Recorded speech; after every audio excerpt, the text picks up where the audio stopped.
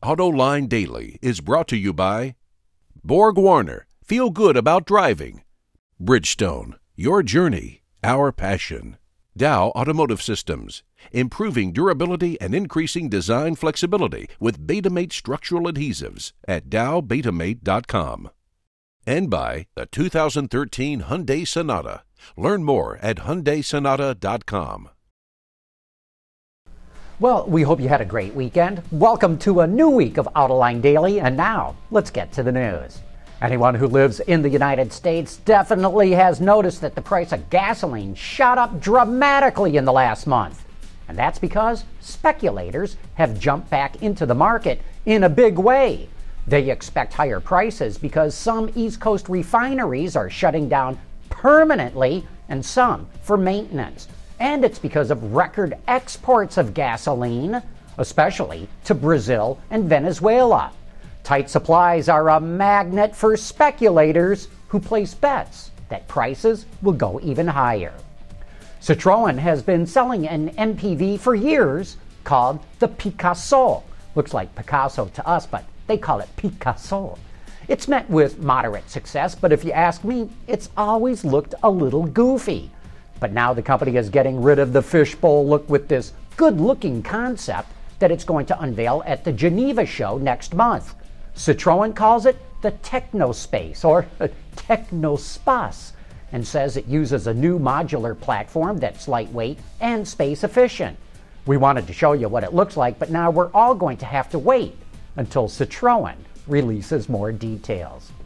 The Chinese car industry is growing by spectacular numbers again, despite worries of a slowdown last year. Sales last month hit 2.3 million units, and that's up an astonishing 46% compared to a year ago.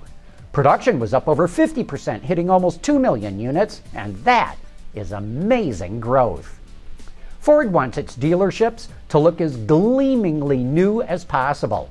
It's telling its dealers it will match, dollar for dollar, up to $750,000 in upgrades to their stores in the U.S.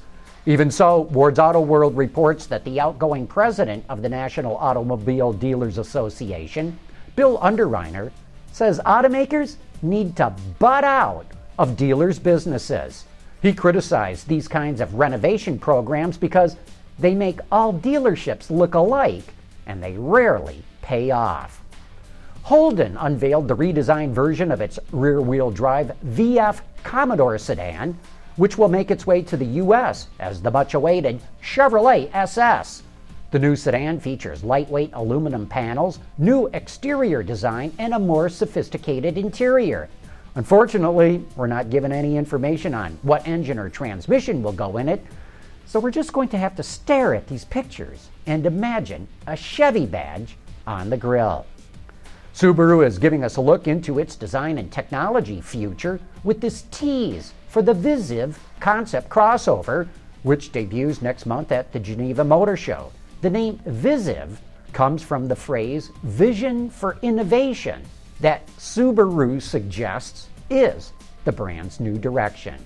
Also set to make its debut at the Geneva Motor Show from Subaru is the Outback with Subaru's Boxer diesel mated to a CVT.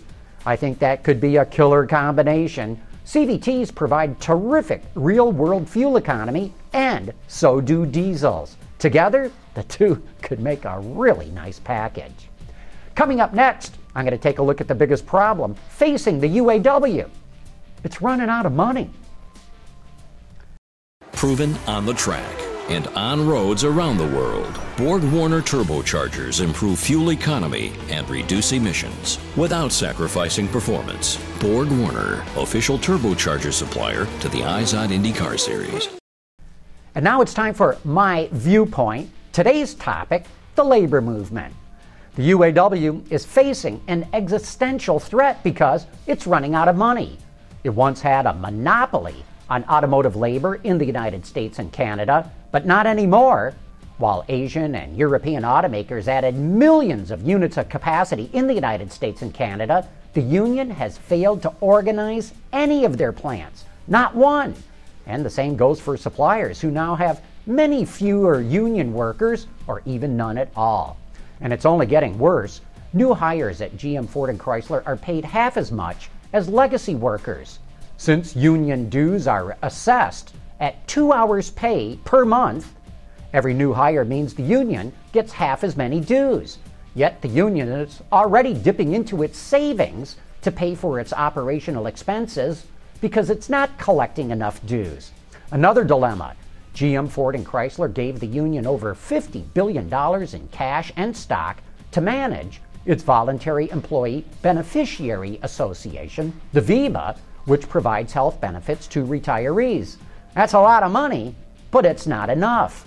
According to the latest papers filed with the government, the VEBA is more than $30 billion short of covering its obligations. A year ago, the shortfall was $20 billion. Now, where is the union going to come up with that kind of money?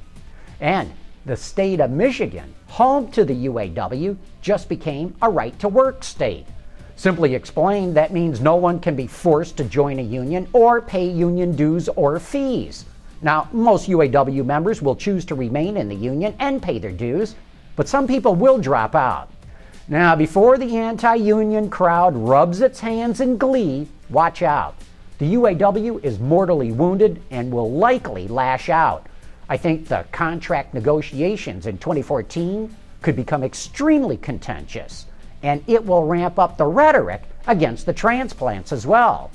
Obviously, the union has to do something because it's pretty obvious it's only a matter of time before the UAW runs out of money. And that's my viewpoint for today. And I want to thank you for having tuned in, and I hope to see you back here again tomorrow.